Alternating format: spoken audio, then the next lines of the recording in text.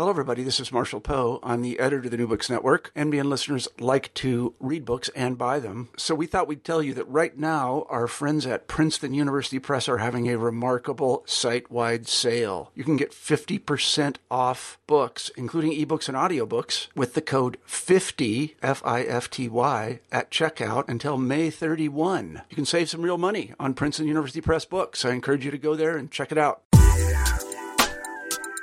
Hi, I'm Carla Nappi, and this is New Books in Science, Technology, and Society. Welcome, and thanks for joining us. I just spoke with Greg Siegel about his really fascinating new book, Forensic Media, Reconstructing Accidents in Accelerated Modernity. This came out in 2014 with Duke University Press. So what's so fascinating about this book? Well, what it does is it weaves together a history of media, and by media, I mean kinds of instruments, kinds of technologies, specifically that record traces and that help us conceptualize what a trace is, how it is, who makes it, and what we do with it, with a history of, and a changing history of accidents, the idea of accidents, and how the notion of accidents in the modern world has really transformed along with modernity and different notions of modernity and notions of speed and risk that go along with that.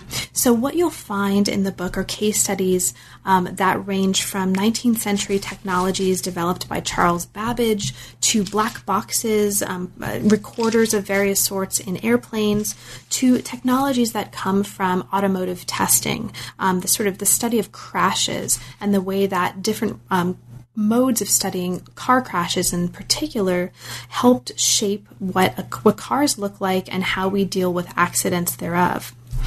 The case studies are organized around some critical questions, and I'll just give you some of them now as a way to set the stage before we move to the interview itself. And these are questions that are taken pretty much right from the book. So first, how have devices of recording, representation, and reproduction been employed to scientifically analyze and explain high-speed mishaps?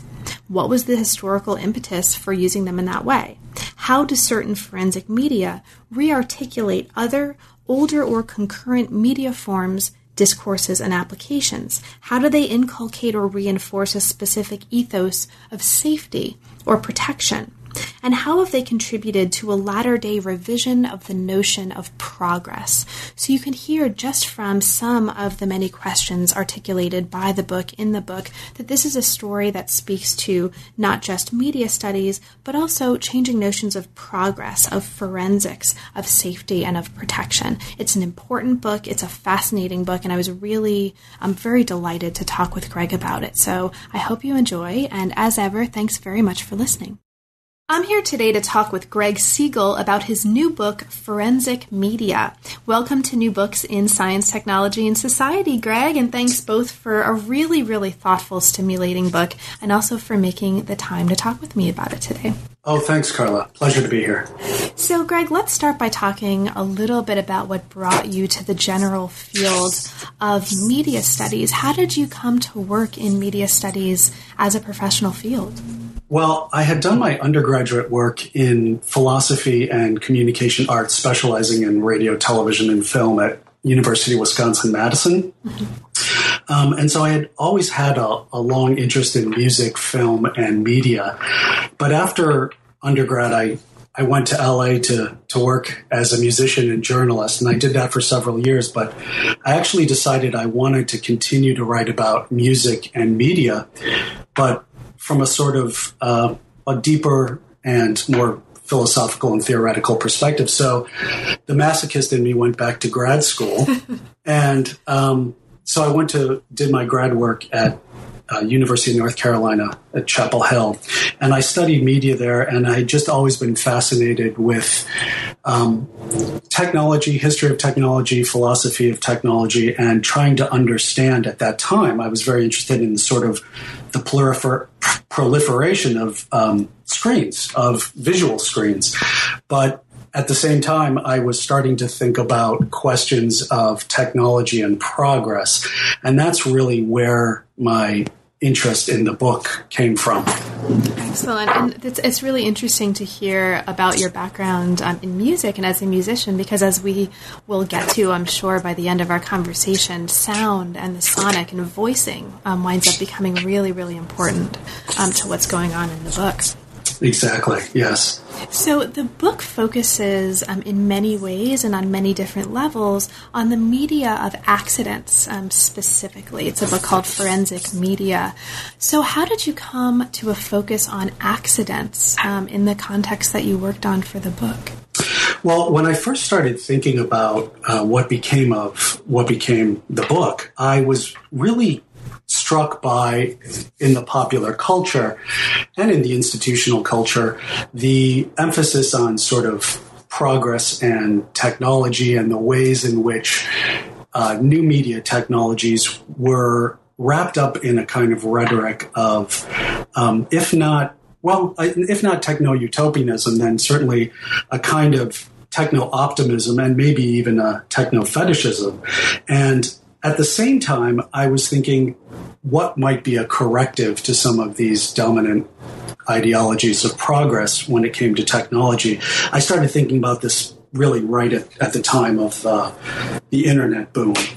And it occurred to me that questions of failure and accident and noise might be one way, a lens through which to sort of rethink technology and reimagine technology, and as I said, as a kind of corrective or check on the techno progress myth.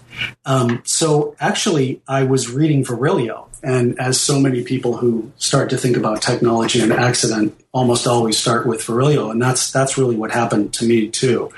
And I was reading his book Open Sky, and he writes in that book a lot about accidents. And I thought, well, what would it mean to think of media and technology through the kind of prism of what goes wrong, and what kind of history might we get when we do that, and what is media's role in that history? And that's really what sort of set me off.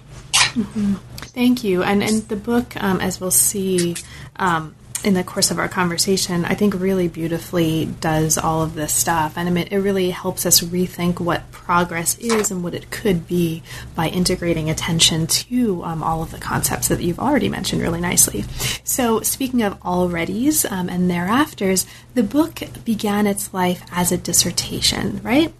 Yes, it did. So can you talk to us a little bit about the transformation from dissertation to book? Were there any major changes or sort of major notable aspects of that process that represented an important shift, either in how the project was built, how it was structured, or in how you were thinking about what you were arguing here? Sure, yeah, there actually was a major shift. At the time of the dissertation, believe it or not, the role and the question of forensics was very minimized. In fact, I think I only talked about forensics in the book directly, probably over the course of a few pages. At the time, my focus was just on ways of recording and registering the accident and thinking about it in relation to progress. And I was less interested in, and I had a sort of vague idea of a kind of way in which media were adapted to tell this story, both scientifically, the scientific story of what happens with accidents, what causes them, and how they unfold, and at the same time, how media are used as vehicles of popular communication to also communicate a particular meaning or understanding of what technological accidents are and how they work. And so I had a kind of vague notion, but from the dissertation to the book, actually the major transformation was how I became fascinated with the question of the forensic and what exactly forensics was and how I could understand what I had already been looking at by going back and thinking about forensic science. And in fact, the book took quite a turn when I did that. And now I would say forensics is probably the predominant component of the book in terms of philosophically and even historically.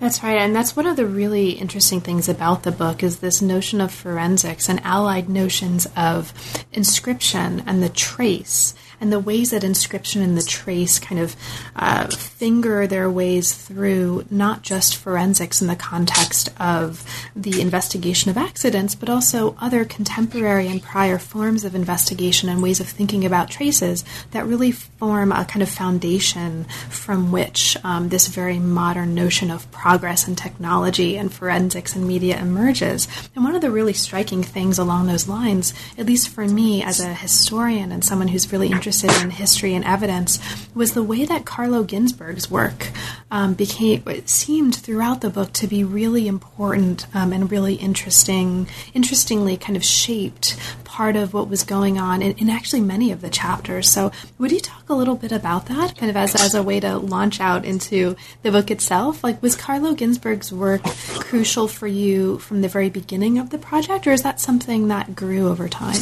It actually was very integral to the project, to the book project in particular. I was looking for a way, trying to describe why I thought this question of going back and thinking about what went wrong or what happened, what really happened with regard to failures and accidents, how that process of tracing backward was also tied to these fantasies of a better world, moral and material progress that always seemed to come up either implicitly or explicitly. And I think what Ginzburg allowed me to see was the way in which the kind of detectivist ritual was itself an outgrowth of, in the sense of the modern detective, was itself an outgrowth of a much older, in fact, ancient way of tracking and hunting that already had a notion of the future involved with it. Because, as Ginzburg points out in that wonderful essay, the act of sort of backtracking and hunting with traces was practiced as a sort of occult art. And he talks about the way in which this kind of divining was just a kind of negative image of a sort in terms of telling the future, basically, fortune telling, and that the two, predicting the future or prescribing the future and sort of, in a sense, quote unquote, predicting the past, were two sides of the same coin. And as I mentioned in the epilogue in the book, Thomas Huxley also picks up on this notion of this sort of duality and his wonderful phrase, retrospective prophecies, which to me is kind of that nodal point between looking back and predicting forward or projecting forward. That's right. And I think situating and understanding the accident as you put it, a ritual and a process in time, and sort of using this as a way to rethink temporalities is really, really important, at least in my experience of reading the book. And this is important from the very beginning. So this, I think, really nicely brings us into the introduction. So the book argues, and this is laid out in the introduction, so I'm going to just use the words of the introduction now because they're so beautifully clear. It argues that accidents, forensics, and media are mutually implicated, as you put it, in the origins and also the evolution of a dominant tendency in modern technological thought, discourse, and practice. And this tendency has kind of two branches. On the one hand, it treats forensic knowledge of accident causation as a key to solving the accident, so looking to the past, but at the same time, it treats this knowledge as the source for future improvement on the scales, as you put it here, both of technology and also of civilization. So from the very beginning, we have the accident as this fulcrum of looking to the past and looking to the future in the way that I think you've just described. Now, forms of media are crucial to this, and as we move through the chapters, we're going to move through at least some of the forms of media that you describe, including graphic and photographic and sonic and electronic and digital. And one of the core ideas of the book is the idea of forensic mediation. So for listeners who may not have had a chance to read the book or may not be familiar with this notion, can you maybe start us off by talking a little bit about this notion of forensic mediation as it structures what you're arguing here? Sure. The idea here was thinking about a kind of a way of seeing and also a way of knowing, and how modern media technologies are centrally implicated in that way of seeing and that way of knowing. So when I talk about the forensic gaze, I talk about in the 19th century a way of seeing the crime scene and seeing evidence that was basically using different kind of scientific thought and scientific instruments in order to see the accident. With the development of automatic writing technologies, with the development of photography, filmmaking, also now computer animation, also audio recording, media become a way of registering traces that science finds very valuable. And forensic mediation is basically talking about how media are used to record the accident, an accident that happens in the past, a way of reading the accident in the present moment. That is to say, taking that data, I call it anatomizing the accident or informationalizing the accident. That's probably the better term, because what the media do is turn all of that raw substance into a kind of information that can then be interpreted. And also, the third moment of forensic mediation is what we were just talking about, which is how do we take that information that has been anatomized and has been informationalized and also narrativized, turned into a kind of story of what happened with the accident? How is that data converted into designing better technologies, supposedly better machines, more efficient machines, safer machines, machines and technologies and technical systems that promise protection in the future? Because, of course, the accident happens in the past. The accident continues to haunt in the present. But there is a kind of dream involved in what I call forensic mediation of taking all of that and turning it into a brighter future. Great. Now, you've mentioned, incidentally, in the course of your answer, the idea of the 19th century. And in fact, the 19th century, as you put it here early in the book, and we see this developed throughout the book, is a key turning point for the history of and with accidents. As you put it here in the introduction, the accident became technologically modern in the 19th century, and this had to do with a number of different kinds of factors, including the rise of certain kinds of technologies, a kind of acceleration of mobility, and many other factors that we'll get to as they interweave in creating this moment. Now, one of the things that's happening in the 19th century, and this takes us into the first chapter, is the emergence of what you call the forensic engineer. So to kind of bring us into this chapter, can you introduce for us this idea of forensic engineer? Who is this kind of person, and what's important for us to understand about this figure, to understand the arguments that you're making in this part of the book? Sure.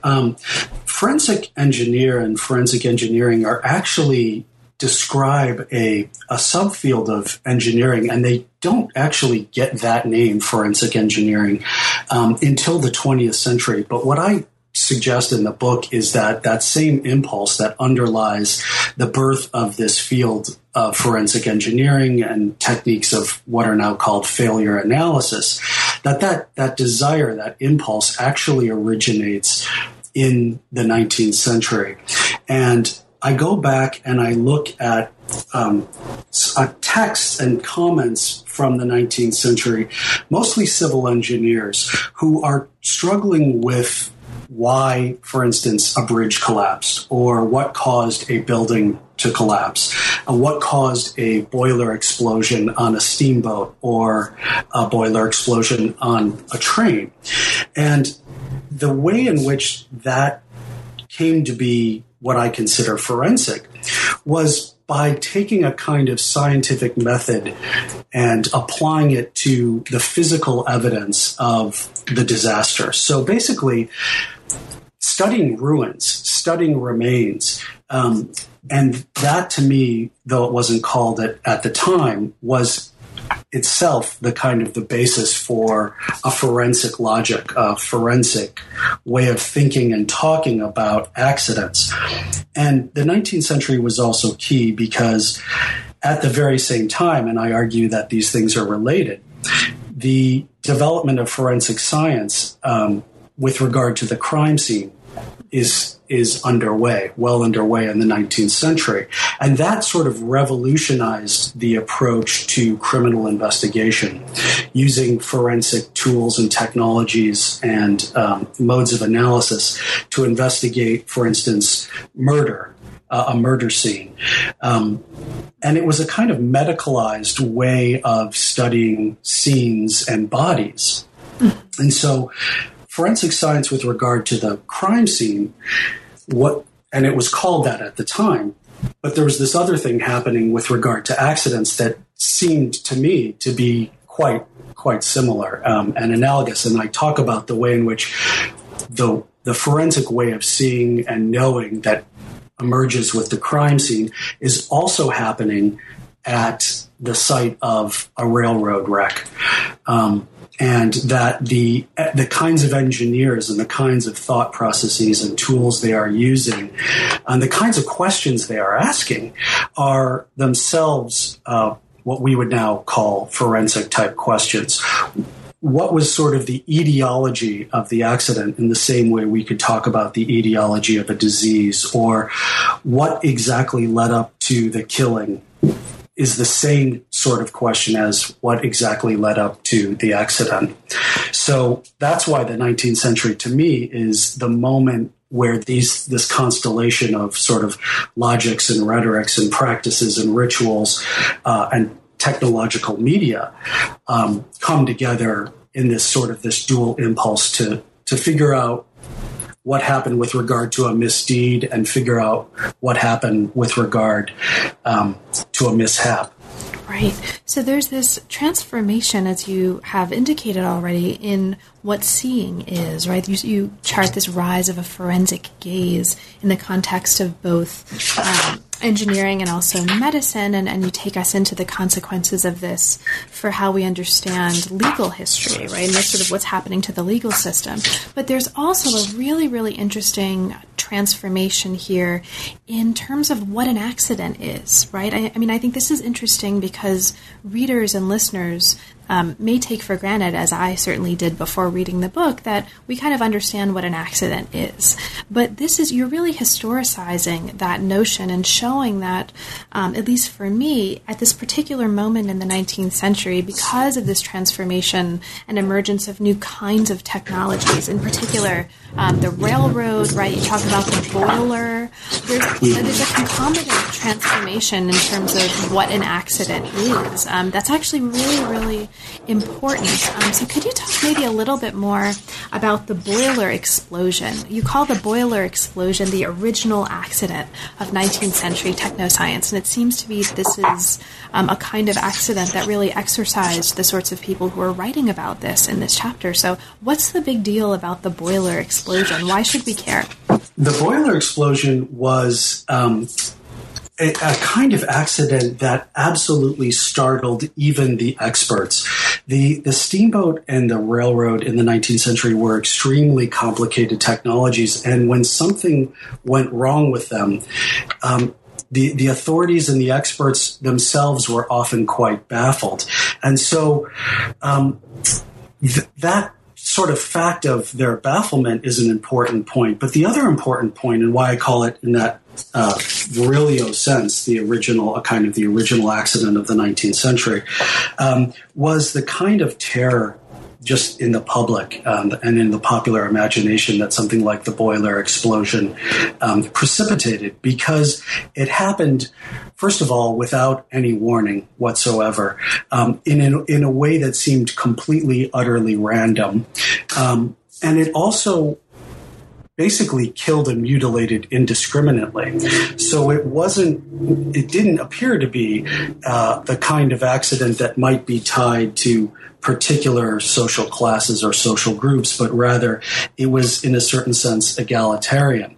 So it had these sort of both, it was baffling on the side of science and technical experts, and absolutely terrifying and inexplicable on the side of the populace. As far as the question of the transformation of the term accident or the concept of accident, that's really interesting, because until that time, accidents weren't necessarily what we would consider disasters or calamities or catastrophes. In fact, the idea of an accident was really just a kind of happening. The etymology of the term is really to happen. It's only later and only with time that the idea of an accident, which has at its base a kind of casual crossing or a casual intersection, takes on more ominous tones. So now when we talk about accidents, we assume that they're bad. And in fact, if we want to talk about a happening, a seemingly random happening or a contingent happening or a chance occurrence that isn't bad, we actually have to say happy accident. That's right. Right? So now accidents are bad. And that really begins in the 19th century with the factory accident, with boiler explosions, with bridge disasters. So in the 19th century as well, there's another kind of transformation, and this takes us into the second chapter on tracings. So this chapter looks at a 19th century imperative that holds that phenomena under investigation. So we've already now spent a chapter thinking about and looking at the technologies of investigation that were really crucial here. But this chapter shows us that the phenomena being investigated should have their own inscriptions. And according to some of the people you're writing about here, they should originate their own tracing. So it's this really interesting context looking at sort of tracing by a machine or tracing by a phenomenon. And one of the really important examples that you talk about in this chapter, really the kind of the fulcrum of this chapter in many ways, is Charles Babbage's self-registering apparatus for railroad trains.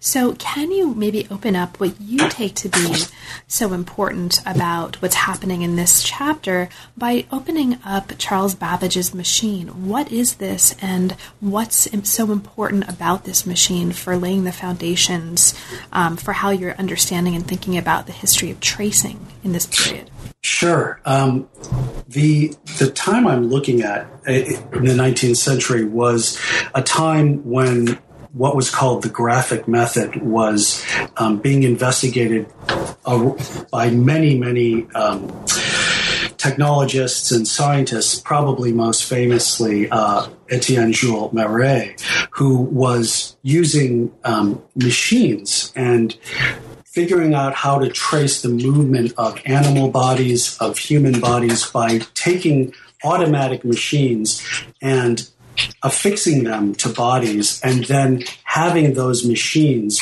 and the pens in those machines write down automatically, tracing those movements. And Marais believed that this graphic method could be used to study and understand motion itself and all kinds of motion.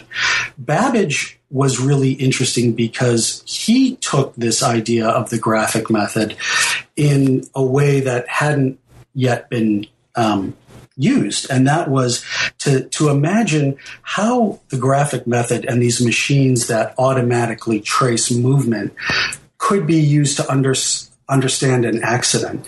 And he actually built a device with many mechanical pens that could be affixed, and he actually did this. He affixed it to the underside of a railroad carriage, and he ran his own tests to make sure that these different pens could trace different aspects of, or what he called parameters of, the train's movement. So they could measure certain kinds of shake, they could measure certain kinds of motions, and in doing this, he thought, well, this could be really wonderful if we needed information about what caused an accident, and we were completely baffled. So the machine that he built, the self-register apparatus, actually never went into mass production.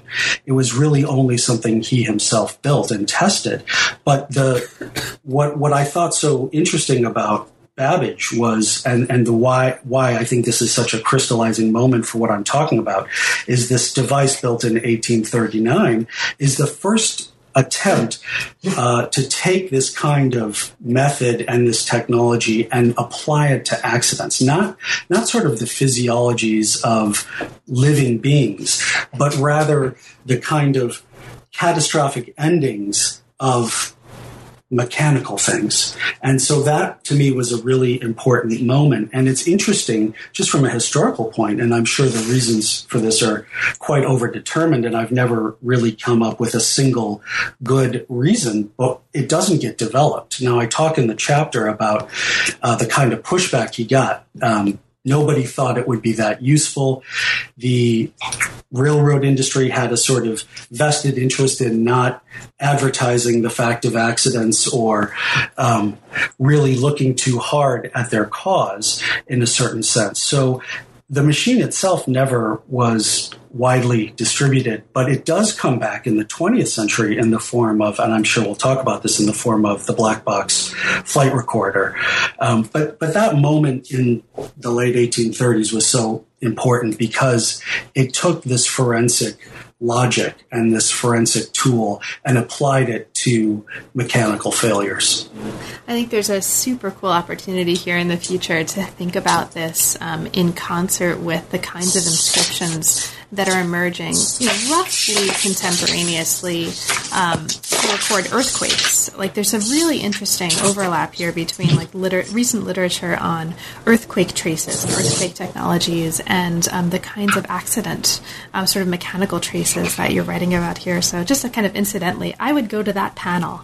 Absolutely. And I do mention the seismograph and the lie detector, but I do give it short shrift, I think, in the end, because there is that same impulse with regard to sort of natural disasters. And I'm sure that, that history is informing Babbage's thinking, too. I'm quite sure.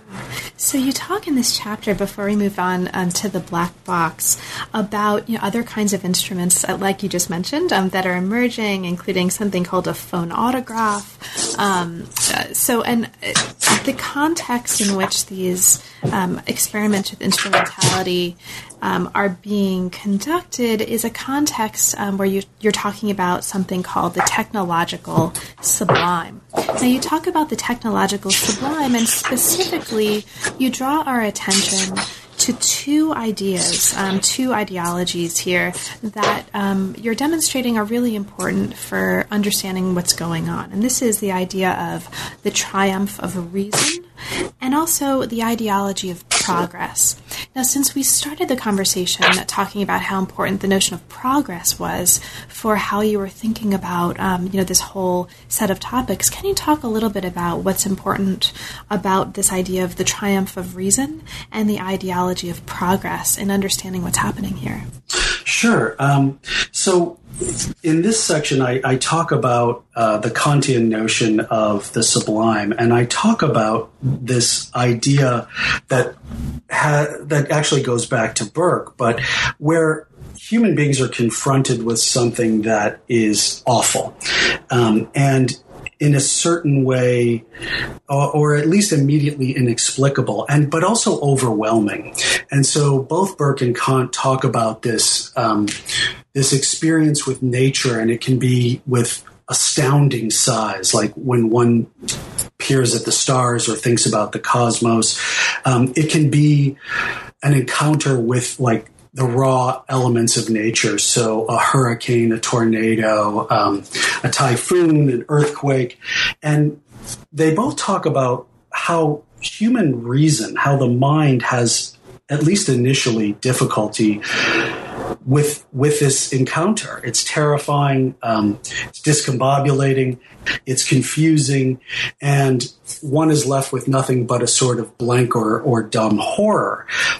But the way Kant talks about the sublime is that reason, in a way, comes to the rescue, because reason is initially cowed, according to Kant, and then sort of after a moment, sort of gets a hold of itself and comes back and says, actually, this happening is quite explicable. This, if I can't explain it right now, it at least is potentially explainable. And so that reason comes in and sort of saves the day. And the subject is sort of put back upright, and everything is able to proceed along. And so for Kant, this investment in reason that sort of comes in the third act and saves the day seemed to me very much a kind of template or metaphor for a way of thinking about what happens when we're confronted with mechanical or technological accidents and failures. So that the dream embodied in something like Babbage's black apparatus, what would become the black box, was, okay, we're confronted with a terrible accident. But then science and technology, because we've actually written the accident and written it automatically, can be studied. And through our intellect, through the powers of reason, we can analyze this data positively, and we can then use that data to build safer trains and safer railroads in the future. So in that sense, the idea that progress would come to our rescue, that reason would come to our rescue and lead to progress was the analog I was sort of looking at in that conversation. Awesome. Thank you for clarifying that for us. So as we move from the triumph of reason, the ideology of progress onward, we move to this super duper fascinating chapter on black boxes. So let's get right to it. Now, chapter 3 looks at the black box as both a symbol and also as a technology. As you set the stage here, you bring us into the history of this term. The term black box gained currency, as you put it, shortly after World War II, and it became known in a range of different cultural registers and kinds of media as a vehicle for doing, among other things, depositing and delivering cryptic messages. And you talk about some kind of prototypical figures of a black box, including the photographic camera. And we're going to get to the photographic camera in a little bit, and also the box of Marconi. So as an Italian-American, shout out to Marconi. He's one of the people.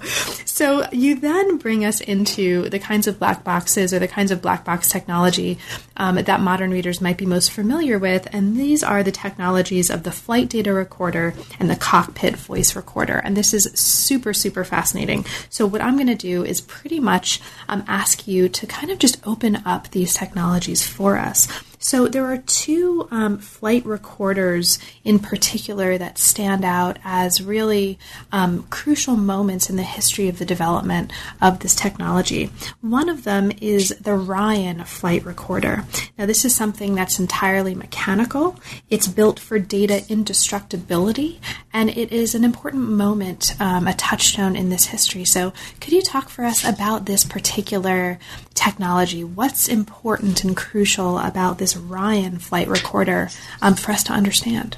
Sure. The Ryan flight recorder was really important in the history of flight recorders for really one reason, and that was because Ryan had the idea and recognized how important it would be to make sure that the tracings themselves would be preserved. And so he took his automatic writing machine, which was a kind of latter-day instantiation of Babbage's apparatus, and he put it through a whole crazy battery of tests, subjected it to all kinds of pressures, subjected it to frigid cold, subjected it to extreme heat. And he was, of course, thinking about all the different situations in which a plane might crash, right? And what the media technology and the data inscribed in the medium might be exposed to. So obviously explosions, and if a plane were to crash in an Arctic region if the plane were to be, and the black box with it, to be submerged and fall to the ocean bottom. So Ryan foresaw very clearly after World War II the importance, if we were going to learn anything about these accidents, of making sure that the medium was, I guess we would call it now, robust, but under the most radical and extreme circumstances. So that was really his contribution to the evolution of the flight recorder.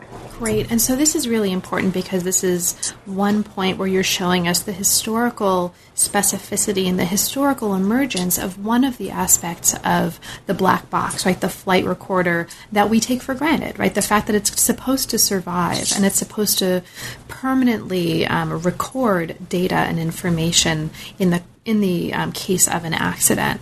But there's another aspect of flight recorders that we take for granted that's also shown here to be very historically specific and emergent at a particular point in the history of this chapter, and that's the idea that the flight recorder is somehow going to record the voice of the crew, the voice of the pilot and the co-pilot. And you situate the emergence of this technology very importantly within David Warren's device for recording the voices of pilot and co-pilot. I mean, this also is a really important touchstone in the history of the emergence of flight recorder technology. So what's so important about David Warren's machine? Yeah, absolutely.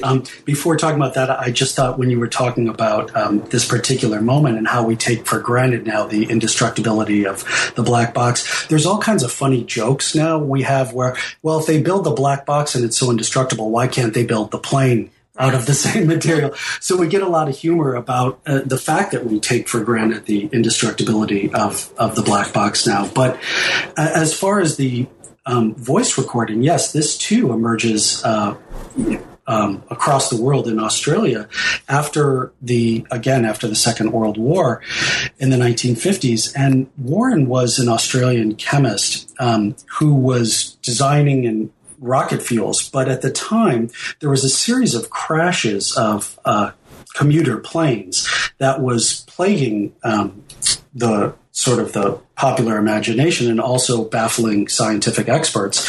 And Warren decided that the idea of recording what the cockpits say to each other, the doomed cockpits, as the plane is going down or as the plane is failing, right up to the moment of impact, might be of use for future aircraft designers, because their conversations, what they say to each other about what's happening, could help explain what went wrong. So Warren was really savvy in recognizing that the pilots themselves, as they're going through the experience, that information might be useful. His concern at the time was with privacy. He recognized that this would be a potential, or could be seen as a potential violation of the pilot's privacy, their right to privacy. So the way he devised this device was that if there were not an accident, that the device would simply continuously record over the old voices, so that on any routine flight, the pilot's conversation would not survive. Only, ironically, when the plane itself didn't survive, would the data survive? Because at that point, the machine would be able to record at least the last few minutes of the aircraft's flight. Right. And this is also a really crucial moment, as you indicate in the book, because this is the first of these devices that was conceived, and let me know if I'm getting this wrong, but it was conceived as a permanent piece of aircraft equipment, right? So there's a whole history of attempts prior to this to integrate pieces of equipment that might be functionally analogous to this into different models of airplanes, and a lot of those were unsuccessful. And here we have something conceived of as a permanent piece of that equipment, which is, again, really important for this larger history of permanence and ideas of permanence that the book is also developing in concert with this, developing this idea of forensic media. So you've mentioned the voice, right? And this is something that I think we talked about also at the very beginning. This is an extraordinarily important and moving, actually, chapter, in part because of, at the end of it, the treatment that you give to the voice. So it's the voice not only of the plane itself, and you talk here, and I'll just mark this for listeners, you talk here about the importance of noise and notions of noise as being part of the signal, right? Being part of what's listened for when these flight recorders are listened to in cases of an accident. And so there's a kind of voicing of the accident in a way, but there's also the human voice. And the whole last part of the chapter really takes us into this idea of last words and what it means to record and transcribe, and then have access to and listen to the last words in the context of an accident and beyond. So could you speak a little bit to what's going on in this last part of the chapter to us, this idea of last words, transcribing and listening to them, and for you, what's important or what's crucial about this phenomenon as part of the larger constellation of issues you're talking about?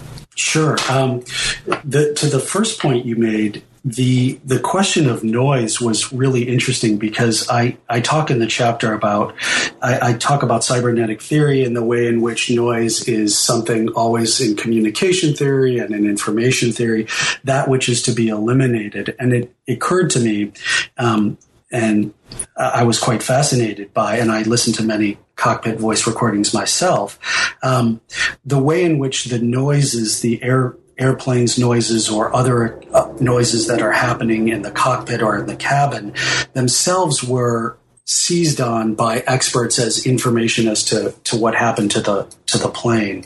But in terms of the voices and the question of last words, yeah, I think this was in a way, by the way, this was actually the last section of the book that I wrote. So the section called Last Words was actually the last word in the book. And it seemed to me a fitting way to end the book, even though it's right in the middle of it.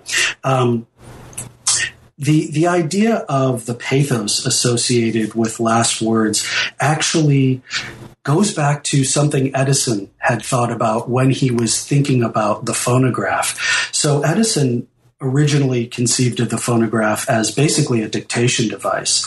And one of the things he thought would be interesting would be the words of family members who were no longer with us. So grandpa or grandma would talk into the phonograph, and then their descendants and their relatives would be able, after they were gone, to listen to their voices and be in touch with their souls, in effect, right? To still have some sort of communion with their persons. And any of us who've had friends or family member who's left recordings on our voicemail or who have audio recordings of beloved persons who are no longer here can certainly relate to this. The idea that when you hear the voice on a recording, particularly of the voice of someone who's dead, there is something quite remarkable and uncanny and unsettling and fantastic about that. And Edison, from the very beginning, recognized this.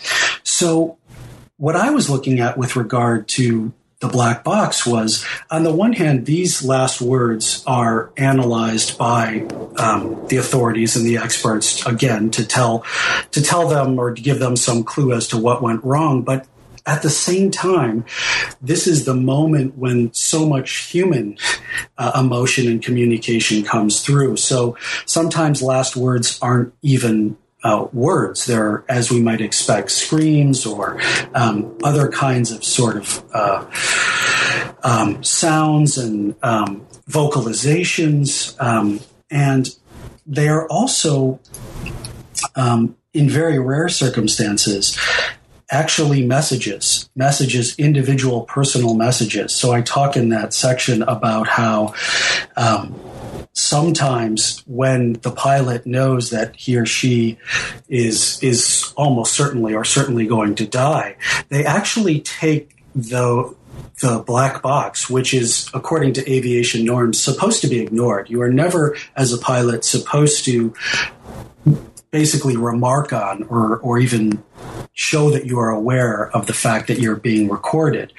But sometimes, in these rare cases, the black box gets recognized directly, and pilots will use this to communicate to loved ones, knowing that they are going to be among the few people actually able to hear the recordings, because recordings in the United States are not circulated. They are listened to only by experts, and then they are also, in certain circumstances, made available to the family members. But that's it. So there are cases where pilots are saying goodbye to loved ones. The other side of this is the desire of family members to hear the recordings, right? We shouldn't just take for granted the fact that people want to hear this. That fact, I think, is actually really startling. And in a lot of accounts, when the relatives of plane crash victims, for instance, are interviewed, they talk about their desire. They really want to hear if their relatives are the pilots, they want to hear those tapes. And sometimes even they hope that if they hear the tapes, they'll be able to hear their relatives who are just ordinary passengers. So I talk about a 1996 ValueJet crash where survivors, the victims' family members want to hear the tapes, even though their relatives weren't the pilots, but they're hoping somehow they can actually hear the voices of the passengers. And to me, this is just a kind of really remarkable and unsettling moment, and also a very, very human and pathetic moment. I mean, it's fascinating, it's moving, and I think one of the things at the very end of that chapter that also really stuck with me is you're mentioning at least one case where someone is singing a children's lullaby, right, as the accident is happening. It's just extraordinarily moving. So thank you in particular for that chapter. Sure. So as we move into the final body chapter, we move into a context that is also extraordinarily rich, and we'll just have a little bit of time to start exploring what's an extraordinarily fascinating landscape here that you're bringing us. So in this chapter, you bring us into a shift in not just how automobile accidents are conceptualized in terms of blame and responsibility, but also a shift that goes along with this in terms of how experiments are being done and how media are being used to record these experiments and thus transform even further the notion of what accidents are, how they are, where they are, who's responsible for them. So in the early 20th century years of automobiles, accidents are largely blamed on human error. And you take us into this in the beginning of the chapter. This is important in part because of the fact that these road accidents are caused by human error, and because humans are in principle perfectible beings, right, as you put it here, road accidents thus are potentially eliminable or able to be eliminated. Now, this transforms in the middle of the century, and by the early 1950s, this really changes. Thanks largely to sort of medically oriented investigations, the blame for accidents is shifted from the human operator to the automobile itself. And there are a series of investigations and experiments you bring us into that are really concretizing this shift and helping to bring about this shift. Some of these experiments are happening at Cornell. There are rocket sled experiments that are really important. Full-scale crash testing begins in 1955. Now, there's a lot we could talk about in the context of these experiments, but in terms of media studies, one of the really important transformations that's happening here is the use of a high-speed camera. So this becomes a history of camera technology and photography, and high-speed photography in particular, alongside this transformation in accidents. So could you bring us into what you take to be kind of the most important parts of what's going on in this chapter by talking a little bit about the importance of this camera? What's so important about a high-speed camera to what's going on here?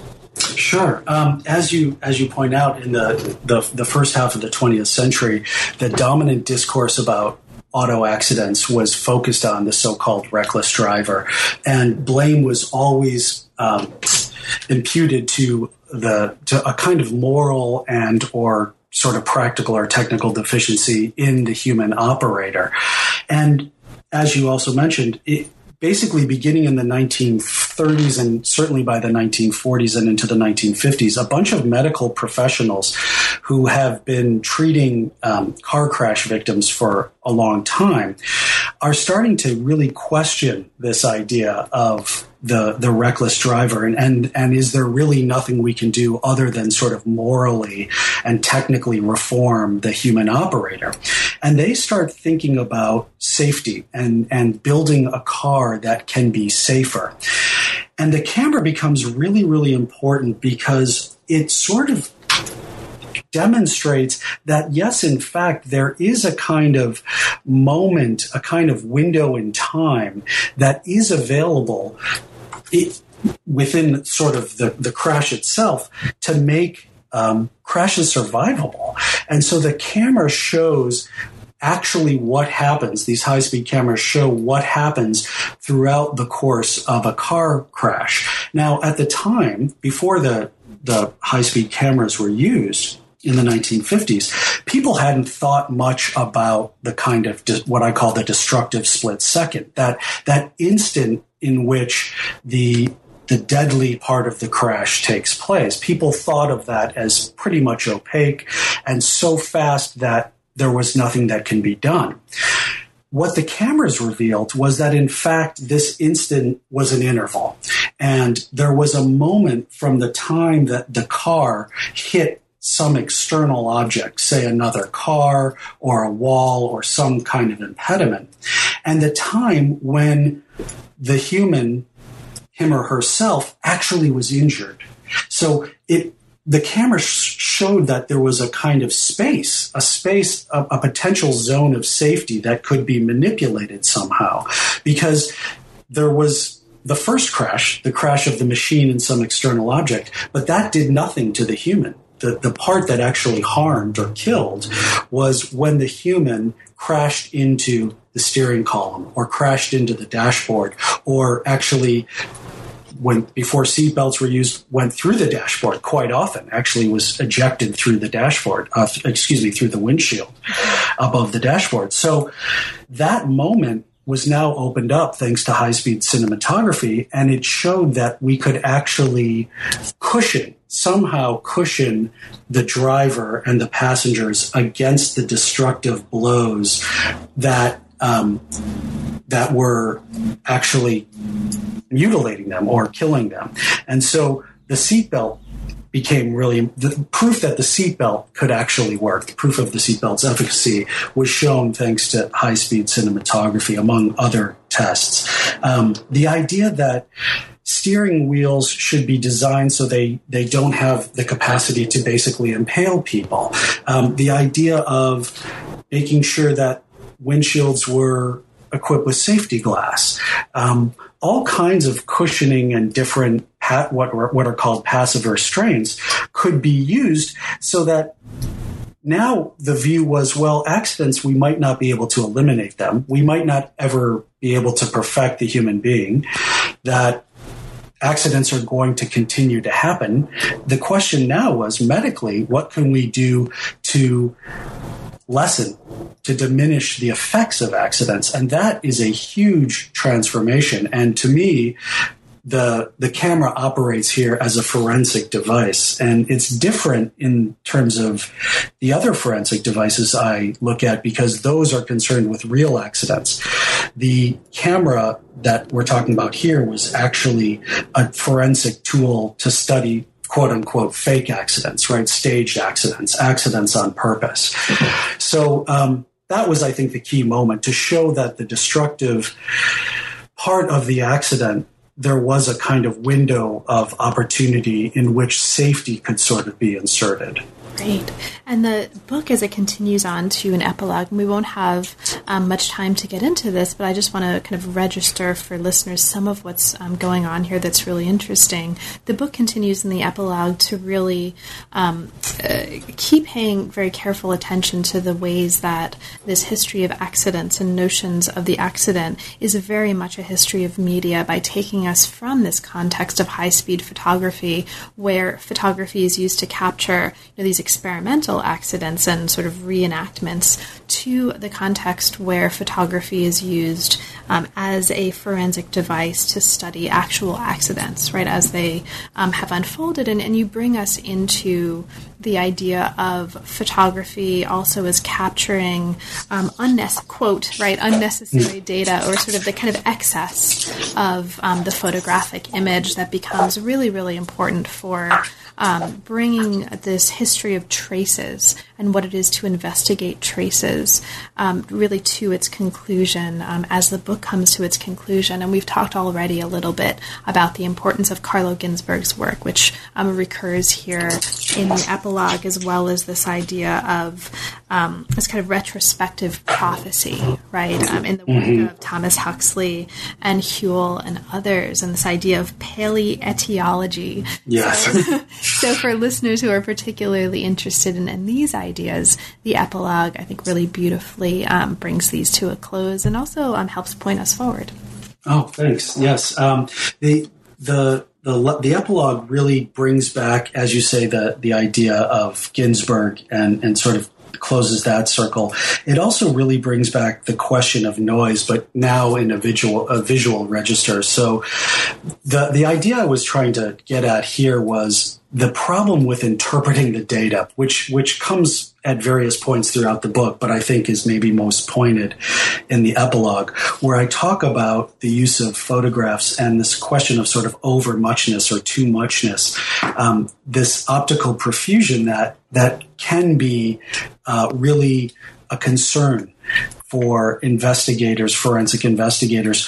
What is wheat and what is chaff? What is information and what is noise when it comes to analyzing the mediated tracings of accidents? And so that's really what that epilogue is trying to get at. Great.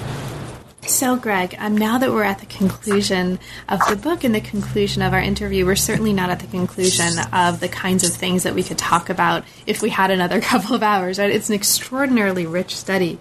Given that, though, is there anything in particular that we didn't have a chance to talk about, but that you'd like to mention for listeners? Well, I think the only thing that we didn't talk about, and we didn't talk about it because it's not in the book, but I'm very ambivalent about it that it's not in the book. But I didn't get much of a chance to really talk about the use of computer reconstructions and computer simulations, and this seems like a logical place for the work to go because it really brings up a lot of new questions as to what it means to actually register and record an accident. So now there are attempts to recreate the accident, to take all the data from an accident and to basically visualize it using computer data. And it gets into a lot of thorny questions having to do with the difference between sort of representation and simulation that I didn't get a chance to go into in the book. And it also sort of complicates, I think, in interesting ways, the idea of retrospective prophecy, of what does it mean to sort of look backward and look forward? Because, of course, a computer simulation is actually an image or a set of images, a moving image of something that was completely constructed from non-visual or not, at least not computer visualized data. So whether or not that simulation is actually a representation or a complete sort of fabrication is really an interesting question. And it's a question that is coming up today in the courts. And what constitutes what is in legal parlance is known as demonstrative evidence, like, say, a photograph or some kind of mechanical etching or something like that, versus what is in fact sort of fabricated and just a kind of virtual representation. So that was the only thing I've been thinking about recently, and I'm working on an anthology with a colleague at Duke, Jules Oldendahl, on other ideas of forensic mediation, and I'm working on an essay that deals with computer simulation right now. But that is another important sort of articulation of the book that I didn't get a chance to explore fully in the book. Excellent. And this actually brings us really nicely to what my final question was going to be, which is basically, what are you working on now? So in addition to this anthology and the essay that you're writing about, is this mostly what is occupying and inspiring you right now? Or is there anything else that you're working on that's particularly exercising and engaging you? I'm actually, this will probably conclude my work with forensics and accidents per se, but I've moved on and I'm working on a second book now that deals with the history and culture and technology of emergency communication. And so not the concept of the accident, but rather the idea of warning, the idea of alarm, and thinking about the ways in which tools and technical systems and media have been used to communicate emergencies across cultures and across time. And at the same time, and here's the new book's pivot, thinking about the ways in which media technologies and systems have themselves precipitated or constituted emergencies. So I'm thinking a lot about now electromagnetic radiation, and thinking about something as sort of obvious as cell phone and sort of the fears and anxieties surrounding cell phone usage, but also thinking about infrasonic noises and other kinds of electromagnetic and media environmental disturbances as themselves kinds of emergencies. So that's really what the new work is concerning. Great. So from one topic of extraordinary timeliness and public relevance to another topic of extraordinarily timely and publicly interesting material. Well, best of luck with that, Greg. And thank you so much for making time to talk with me about the book. It's really been a pleasure. Oh, thanks, Carla. It's been my pleasure. You've been listening to New Books in Science, Technology, and Society. Thanks very much for joining us, and we'll see you next time.